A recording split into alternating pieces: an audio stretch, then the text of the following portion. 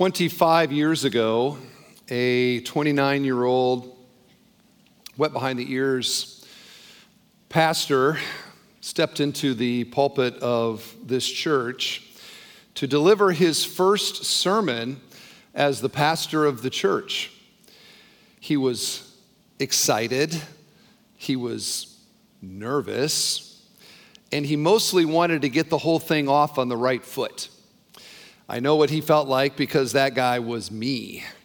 And I can't help but blink a little bit on a morning like this to what it was like back then. And so much has changed, but so much has stayed the same, which is, in a way, my theme this morning as I talk with you today about that first sermon. You know, there are hundreds of thousands of pastors around the world. All of them had that first sermon, and all of them had an opportunity to sort of set the tone and to set the direction of their ministry. And I thought about, like, what do I want to do, and what should I talk about? And I decided to do a message on the supremacy of Jesus Christ in all things. And I entitled the message, "It's All About Him." It was from Revelation 5, and it seemed like it was warmly received. Of course, pastors talk about the first year at a church. They call it the pastoral honeymoon because everybody's on their best behavior, you know, for the new guy, and it's a very wonderful season in pastoral ministry. As a side note, many of you still treat me like we're on a pastoral honeymoon. And I want to thank you for your kindness over all these years. So after my first year, after the honeymoon was over that first year, I had a chance to speak again. And I decided, you know what, on the anniversary, I think I'm going to speak on the same thing again. It's all about him, different text. And then the third year, guess what? I think I need to speak on this again. And so we just made it a kind of an annual thing. And, all about him 6, all about him 9, all about him, I forget when, somewhere between 10 and 15, we dropped the numbers because it was confusing, especially the Roman numerals. And we just called it All About Him Sunday. All About Him Sunday. And we have been doing these now for a quarter century. Think of that. It's hard to believe. A quarter century of doing our best to make Bethel Church all about him. Now, if you're newer here, and maybe you're wondering, what is this church all about? You've picked the perfect Sunday to come. Because if there is anything that really is the North Star of our church, it is this central theme. It's all about him. And that's what we're doing, at least we're trying to do. Hang around here, you'll see a lot of imperfection in that, but that's what we're trying to do. And looking back at my first sermon, I wouldn't change it. Like, even after all these years, I don't look back and go, I should have done something else. I think it was the right one. And 1,000 years from now, Lord willing, if our church is still around, I hope and pray that it's still all about him, because that truth is always relevant for sinners. And I see a few of them here today. Indeed, we are, what is a church? It's a conference of sinners. It's a gathering of sinners. That's who we are. And sinners always need a Savior. And that person is Jesus Christ. Our text today is 2 Corinthians chapter 4. If you want to turn there, you can. I'll have the text up for you on the screen. But 2 Corinthians 4, little background here. In the New Testament, there are 2 letters to the Corinthians, 1 Corinthians and 2 Corinthians. In the first letter to the Corinthians, we could appropriately call the church at Corinth the crazy church of the New Testament. I mean, Paul says a few nice things at the beginning, but the rest of the letter is basically an apostolic, scathing review of everything that they have messed up, and they messed up tons. They, for example, were too worldly. They loved celebrity preachers. They messed up the Lord's Supper, spiritual gifts, marriage, sex, and a whole bunch of other categories. They were indeed the crazy church at Corinth. Then you get to 2 Corinthians, and the tone is totally different. the letter is very affirming of them, and we sort of get the sense that if there was a most improved church award handed out, probably it would have been the Corinthians who would have gotten it. As a side note, did you know that churches can grow and improve? And we see that certainly with the Corinthians. They're horrible in 1 Corinthians, and they're not so bad in 2 Corinthians. That gives all us churches hope that we indeed are on a path of improvement and growth. So I'm going to read the larger section here, but the verse we're focusing on is 2 Corinthians 4, verse 5, which is this: "For what we proclaim is not ourselves, but Jesus Christ is Lord, with ourselves as your servants for Jesus' sake." Okay, that's our primary text. Let me read the bigger section here.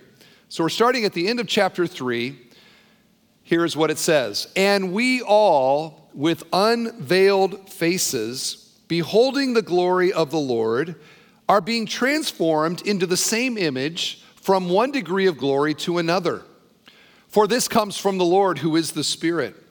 Therefore, having this ministry by the mercy of God, we do not lose heart, but we have renounced disgraceful, underhanded ways. We refuse to practice cunning or to tamper with God's word, but by the open statement of the truth, we would commend ourselves to everyone's conscience in the sight of God.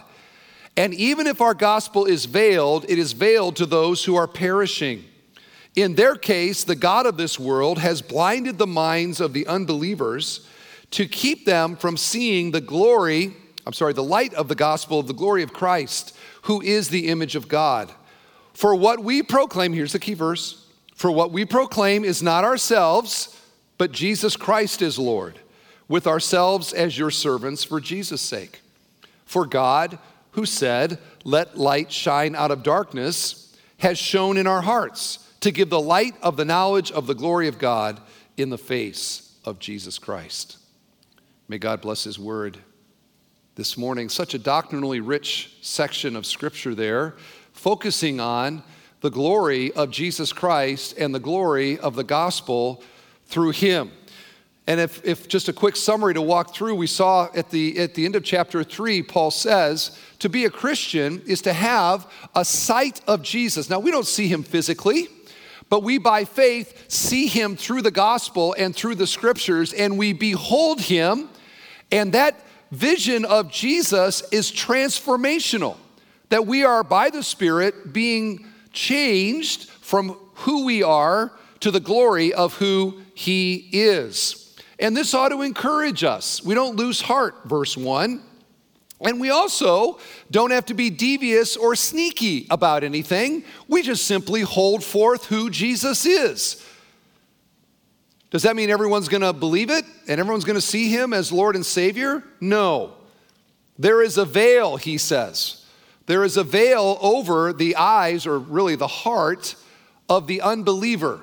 They can't see this glory of Jesus. They think we're nut jobs for what we believe and gathering here today and the things that we celebrate, because they can't see the glory of Jesus. They can't see him in his true nature. By the grace of God, we can. I remember some years ago, Jennifer and I, we had a couple of nights that we enjoyed on the 84th floor of a skyscraper in downtown Chicago.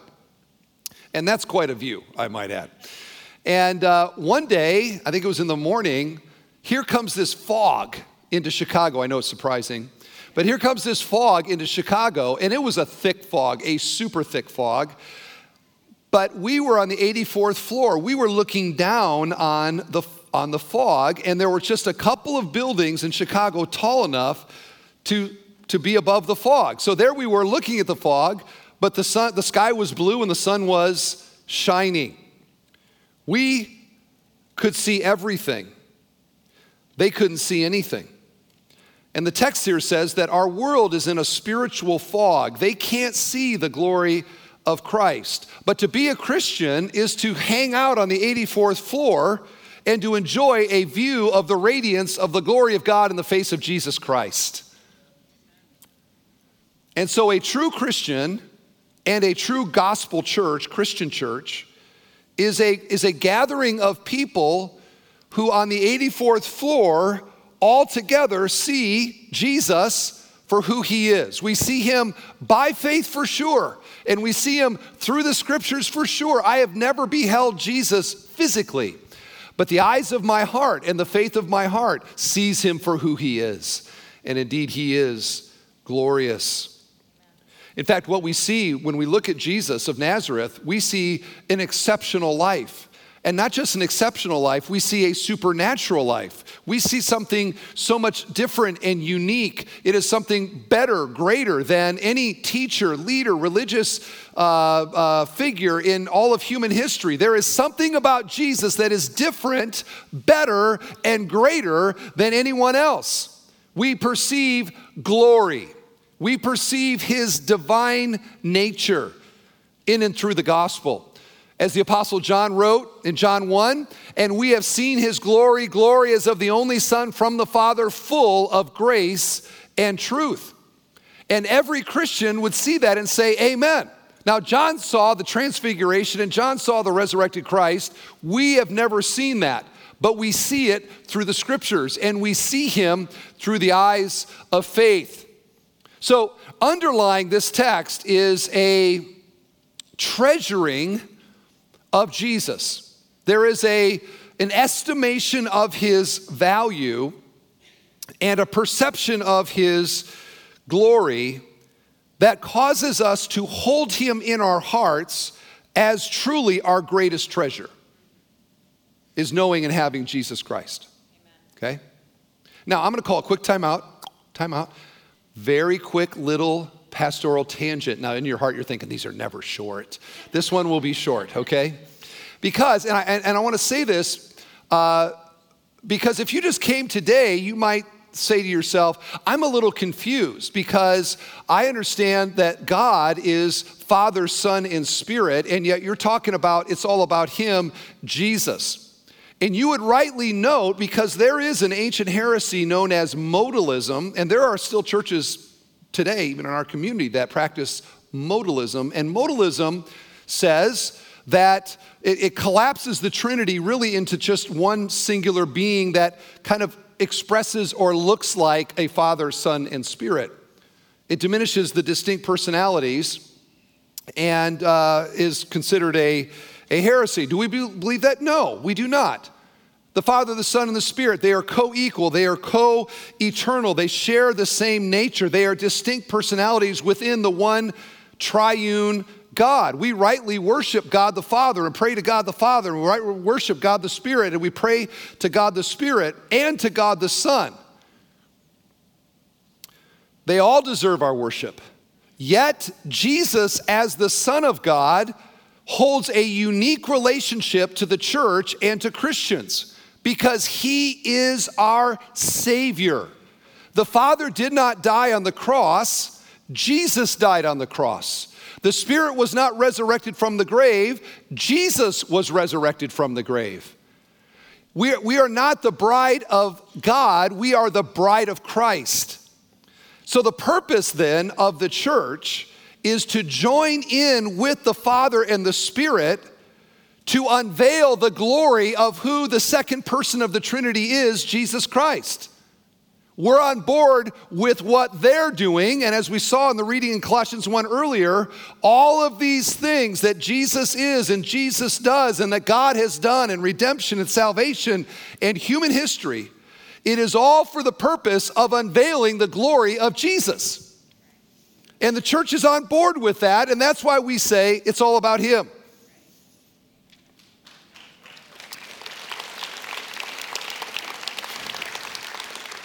Now, if you're clapping already, I haven't even got into the verse yet. This is going to be awesome today. So let's get into the verse, okay? Focus is verse 5. For what we proclaim is not ourselves, but Jesus Christ as Lord, with ourselves as your servants for Jesus' sake. Amen. And what I'm putting forth today is that verse summarizes the culture of a church that is all about him. What does it look like? It looks like this. And I hold as our prime directive as a congregation that we are to make much of Jesus. Now, look at the verse. It begins by, the first clause is what we don't do. Okay, we don't proclaim ourselves. The second clause is what we do, declare Jesus as Lord. And the third, if we have to talk about ourselves, here's how we view ourselves: servants for Jesus' sake. Okay, so there's the breakdown of the verse. Let's walk through it together. For what we proclaim is not ourselves. I put up here passion. What is our passion? And I say that because, we talk about whatever is in our heart that we're excited about, that we're really about. As Jesus said, from the overflow of the heart, the mouth speaks. Okay, so if you get around a Mary Kay salesperson, guess what you're going to hear about? If you get around a Norwexy type person, guess what you're going to hear about?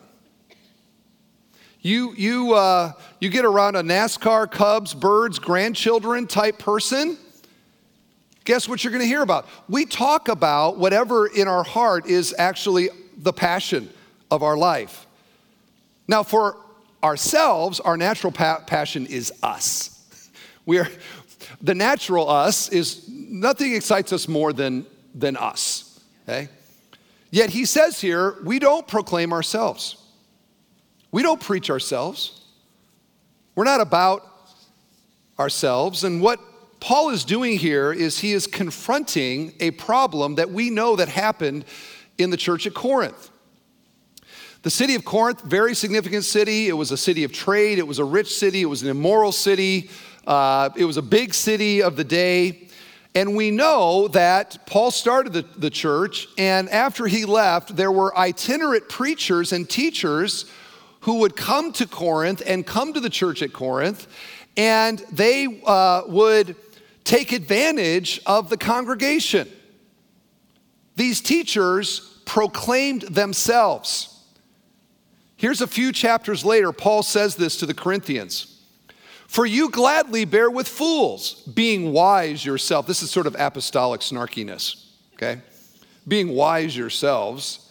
For you bear it if someone makes slaves of you, or devours you, or takes advantage of you, or puts on airs, or strikes you in the face.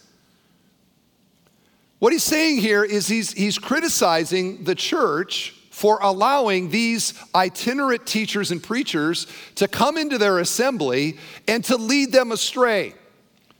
How did they do that? They preached themselves. They promoted themselves. They puffed themselves. And the Corinthian church, sitting there listening, they bought into it hook, line, and sinker. Friends, an All About Him church won't tolerate self-promoting teaching or teachers. Not in the pulpit. And by the way, not in the other, back in the day, this was the gathering, this was the only teaching Christians got, was when they gathered on a Sunday. These days, so many of us are listening to teaching podcasts and YouTube and all kinds of different teachings all throughout the week. It requires even greater discernment than it did back in this day. And an All About Him Christian, listen now, is listening with a discerning ear. Is this person teaching in a way to draw me to them or to draw me to him? And there is a significant difference in these two. I wonder if you can tell the difference. The Corinthian church, pastored by the Apostle Paul, they fell for it. Can you tell the difference between the two? Let me give you a couple tips on how to discern what is being taught. Here's a good one. Who's the hero of the teaching? Who's the hero when it's all done? Is it the teacher and his teachings? Or is it our Lord and Savior Jesus Christ? Who looks good in the message? If the speaker tells stories, are the stories all about how good he is? Things that he's done? If he tells stories that make himself look good, you might have a wolf in sheep's clothing. If the speaker adulates, by the way, the stories like that don't apply to his daughters, just to be clear. You get a pass with respect to the daughters. If the speaker adulates his own ministry, his own numbers, his own impact, beware a wolf in sheep's clothing. If the speaker asks for money, or it seems like the end goal of the whole thing is financial support, beware a wolf in sheep's clothing. And you might say to yourself, oh, I would never fall for that. These Corinthians had way better teaching. They had the Apostle Paul, okay? And yet they still fell for this sort of thing. Let me illustrate it this way. This is kind of a legendary story. I believe it to be true. But there was an American, this is 100 plus years ago, there was an American who traveled to London to hear the two great British preachers of the day. One was a guy whose name doesn't matter, and the other was a guy named Charles Spurgeon. And so he went 2 Sundays, went to both churches, came back to America. His friend said to him when he came back, hey, what was it like? Tell me about the two preachers. He said, when I left the one guy's church, I thought to myself, what a great preacher. And when I left Spurgeon's church, I thought, what a great Savior. Can you tell the difference? I remember Joe Stoll years ago gave some wise advice to pastors. He said, and I share this, you'll hopefully pick this up when I do this in the future. He said, hey, be careful when you tell stories that make you look too good, okay? Because your wife knows you're not always that good. And he says, in fact, best is to say that. You say, I wish I was always this good, or I wish I always got it right like this. And that way you avoid promoting yourself to the congregation. Don't make yourself too high. No, we don't preach ourselves. What you think of me when this is all done doesn't matter diddly squat, because I can't save you. There's nothing about me or whoever might be up here that contributes at all to your actual redemption. This is about God. It is about salvation through faith in Jesus Christ. This is about Him, and the tone and the discerning ear of an all about Him church. That's what they want, and they don't tolerate anything but that. And that's what we're trying to do here, not to promote ourselves. And this is a hard thing, by the way, because we want you to like the church. We want you to be a part of things. We encourage you to come and we got a logo and a website and, we got all these things, but they are means to a different end. Our church is not the goal. Bethel Church can come, Bethel Church can go. It doesn't matter. What matters is whether you know Jesus Christ as your Savior and you end up in eternity with Him. Okay? And your kids know Jesus Christ as their Savior. And your kids end up in heaven with Him and you. Okay? And on we could go. The church is a means to a greater end. We join with the Father and we join with the Spirit in unveiling the glory of the Son. We proclaim Jesus Christ as Lord. It is all about Him. And that's what our passion has to be, not us. Okay? And that's the next clause. For what we proclaim is not ourselves, but Jesus Christ as Lord. And here we have the earliest Christian creed of all. Like before Nicene, before even the Apostles' Creed, there was this very short, succinct statement that the early church held to as the most basic statement of authentic Christianity. Jesus Christ is Lord. And that word Lord had profound implications in a society that was wholly dedicated not to Christ as Lord, but Caesar as Lord. The worship of the leader of Rome the great mighty Roman Empire. This is why Rome hated Christianity until the 3rd century. Persecuted, killed, murdered Christians like crazy. They hated the statement, Jesus Christ is Lord. And by the way, the political power of that lives on to this day. You could argue that the Chinese Communist government is more afraid of Christianity than they are the U.S. military. They hate Christianity, and yet it's exploding in China, praise God. Okay? Praise God. That's the power of that statement, Jesus Christ is Lord. Filled with political implications. To think about, in the Roman Colosseum, to this day there's a giant steel cross in the Roman Colosseum as a silent testimony to all of our brothers and sisters, thousands of them, who were taken to that Colosseum. If they would have said, I affirm Caesar as Lord, they would have said, have a nice day. And on they go with their lives. But thousands of them refused to do that. They said, no, Jesus Christ is Lord. And they were fed to the lions as entertainment for a godless Roman Empire. We look at that and it's like, really? I mean, come on, can't you just kind of, okay, Caesar's Lord. Na. And go on with your life? Really? You're gonna die holding to that one 4-word sentence? Jesus Christ is Lord is worth your life? You're crazy. And yet their allegiance was to him and to him alone. Caesar or Christ? Which would it be for you? And I say this, it's a good reminder to us because political idolatry has invaded many a church these days and become the rally cry. Caesar. No, not Caesar, Christ is Lord. What is it here? Caesar or Christ, the kingdom of God or the kingdom of man?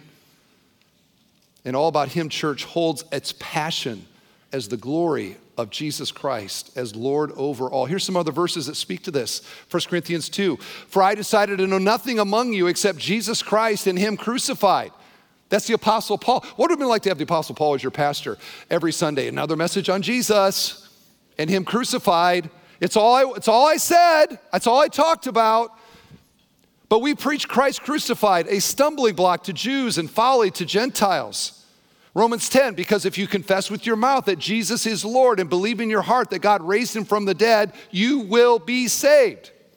Philippians 2, such a powerful passage, that at the name of Jesus, every knee will bow and every tongue confess that Jesus Christ is Lord to the glory of God the Father.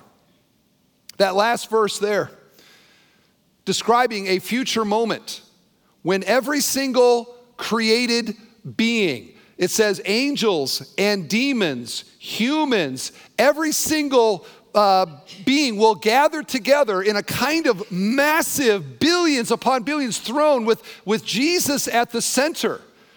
And collectively, all will bow to Him and will profess, Jesus Christos Kyrios, Jesus Christ is Lord. And friend, you're gonna be there. You say, I don't know what the future holds. I don't know what your future holds, but I'll tell you what, in time, you're gonna bow before Jesus Christ. The demons are going to bow. Satan is going to bow. Unbelievers who right now think we're the nut jobs are going to bow before Jesus and will profess accurate Christian theology. Jesus Christ is Lord. There He is, Jesus. Lord of all. We don't make Him Lord. We don't enhance His lordship. He is Lord. He is at the right hand of the Father. He ascended to there, having died for sins and resurrected, conquering death. He is going to return, as the creed says. From thence he shall come to judge the living and the dead. He is the ultimate and final judge of all. He is there in the highest place with the highest authority. He is therefore called the King of Kings and the Lord of Lords.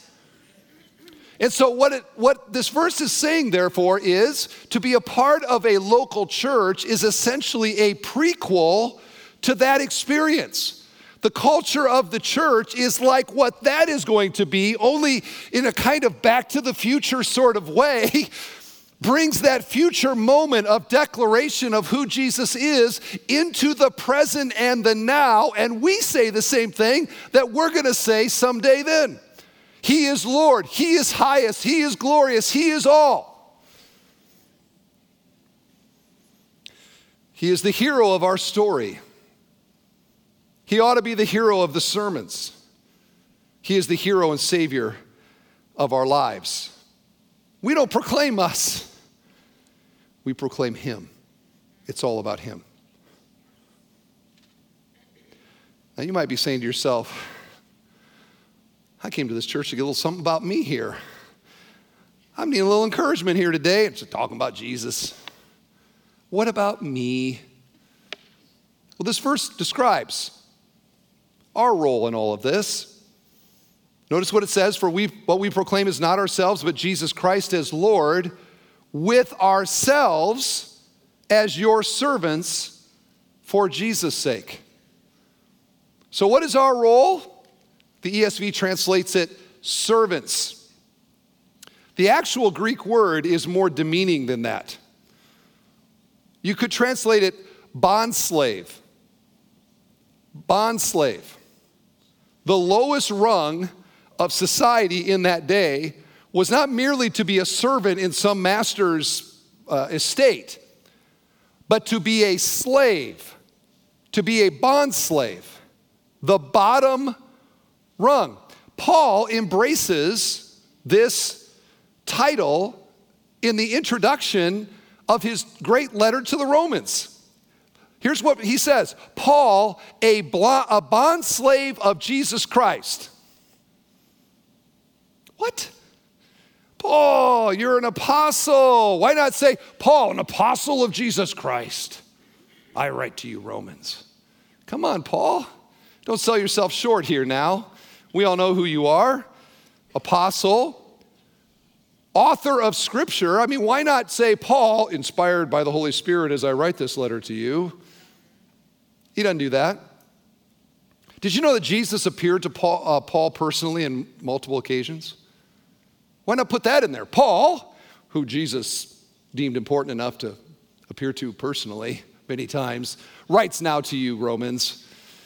I mean, think about the resume sort of job hunters, what they would encourage, what they would do with Paul's resume. I mean, he would sound amazing. And yet Paul, in his own estimation, bondslave, slave to Jesus. When Paul looked in the mirror, he didn't see a great theologian. He didn't see a great leader. He saw a slave to Jesus. What do you see when you look in the mirror? Who are you in your own estimation? Do you look in the mirror and be like, I see greatness, potential, awesomeness? What do you see? Do you realize that there is a direct correlation between how high we see Jesus and how low we see ourselves? Let me illustrate it this way. Please put the picture up. I'm sure most of you are familiar with this playground equipment. And, how many of you called this a teeter-totter growing up? Teeter-totter, okay. Seesaw, any seesaw folks? Okay, kind of seesaw. I have no idea the etymology of this and why there's two names for this, but I actually looked it up. I Googled it. There's a Wikipedia entry about teeter-totters. And it describes it this way. A teeter-totter is a long board with a pivot point halfway. Now, no kid would describe it that way. They just would say, it's super fun, right? It's super fun. Although I'm spending time at parks these days, and to my eye, there are a lot less teeter-totters around than there used to be. And I think I kind of understand why. Because of all the spinal cord injuries and back adjustments that happen, if you're familiar with what happens when the person who is low decides suddenly to go do something, right? And down goes the other person. It can be a very painful, I'm sure many of you had that happen to you. Let's talk about teeter-totters though for a moment. Concept is simple. When one goes up, the other goes down. You got that? And then this one goes down and the other goes up. And you seesaw, you teeter-totter. Up and down you go. In fact, we could say this. For one to go down, the other has to go up. Or to even say this. The higher the one goes, the lower the other. And that's the point that I'm getting at here. Can I say it again? The higher the one goes, the lower goes the other. Paul, slave of Jesus. How did Paul come to look in the mirror and see himself, not as the world sees him, but to see himself as a slave? I mean, think about the self-esteem psychologists today and what they would say to Paul about this. Paul, do you realize who you are? Like, for the next 2,000 years, churches will name themselves St. Paul. Cities are going to be named St. Paul. Paul, your name will be one of the most popular boy names for 2 millennia. Paul, you should have a high view of yourself, not a low view of yourself. And yet Paul says, Paul, slave of Jesus. Where did this come from? In Paul's internal teeter-totter, he saw Jesus as so high and glorious that he very gladly took the lowest place. In his own estimation, when compared to Jesus, he was at best a slave. And friends, today, this same thing is true. The higher in our hearts that we esteem, that we see Jesus to be, the more glorious we realize that he is as Lord, Savior, and God. The higher he goes, the more willing we are to take the low place. The more willing we are to sacrifice for him and to serve him. Why did those Roman Christians give their lives to the lions? Were they crazy? No. They had it exactly right. Knowing Jesus is better than my life itself. That's how high they had Jesus. And therefore they gave themselves. Why did the apostles, save John, all give their lives as martyrs for Jesus? Why did they sacrifice so much? It's because we see in the writings of Paul his heart and his estimation of Jesus Christ. And he saw him so high, he gladly became low. Not to us, O Lord, but to your name be glory. For from him and through him and to him are all things. To him be the glory, so that in everything he might have the supremacy. Worthy is the Lamb who was slain to receive power and wealth and wisdom and might and honor and glory and blessing. And on we could go. The higher we see him, the lower we see ourselves. And by the way, this is not in a bad way. This is in the healthy way. This is in the good way that diminishes our pride and diminishes our self-obsession and our self-worship. In the words of John the Baptist, he must increase, I must decrease. And that is what we're trying to do here at Bethel Church. we are trying to teeter him so high that we totter ourselves so low. That all the ministries in one way or another are lifting high Jesus Christ and teaching and making much of him. This is the purpose of the ministries within our church, to make much of him. This is the purpose of our ministries globally, to spread the glory of Jesus and his name to all the earth. This is why our efforts for the poor and to bless the community, we're doing it for Jesus' sake. Here's our mission statement. Bethel Church exists to multiply disciples, or I'm saying that wrong, to make disciples whose lives are all about him. He must increase, we must decrease. And we've been doing this now for quite a long time. And we have done it well in some ways, and we've done it poor in ways. We do this imperfectly. I have failed many times in my leadership here at the church towards this goal. And yet, can we reaffirm today our commitment to this basic, fundamental purpose and goal? That we are here not to preach or puff ourselves. We are here to declare and to preach Jesus Christ as Lord, and to place ourselves in a position as merely servants for Jesus' sake. Amen? That's why we're here. This is the goal and the purpose. Now, I dug up the old sermon this week. 25 years ago sermon. And I was looking at it, and I read this is the ending of my sermon, the very first All About Him sermon, and I make it my ending here today. It is my desire that Bethel be known as a place of redundancy. It's Jesus in the children's ministries. It's Jesus in the deacons' meetings. It's Jesus in the seniors and in the junior high. Jesus in the offices. Jesus on Sunday and Jesus all week long. And from this pulpit, I shall endeavor to preach of him and his word as long as God gives me breath, so that they may call us Bethel, but all they hear is Jesus. For in reality, this whole thing is all about him.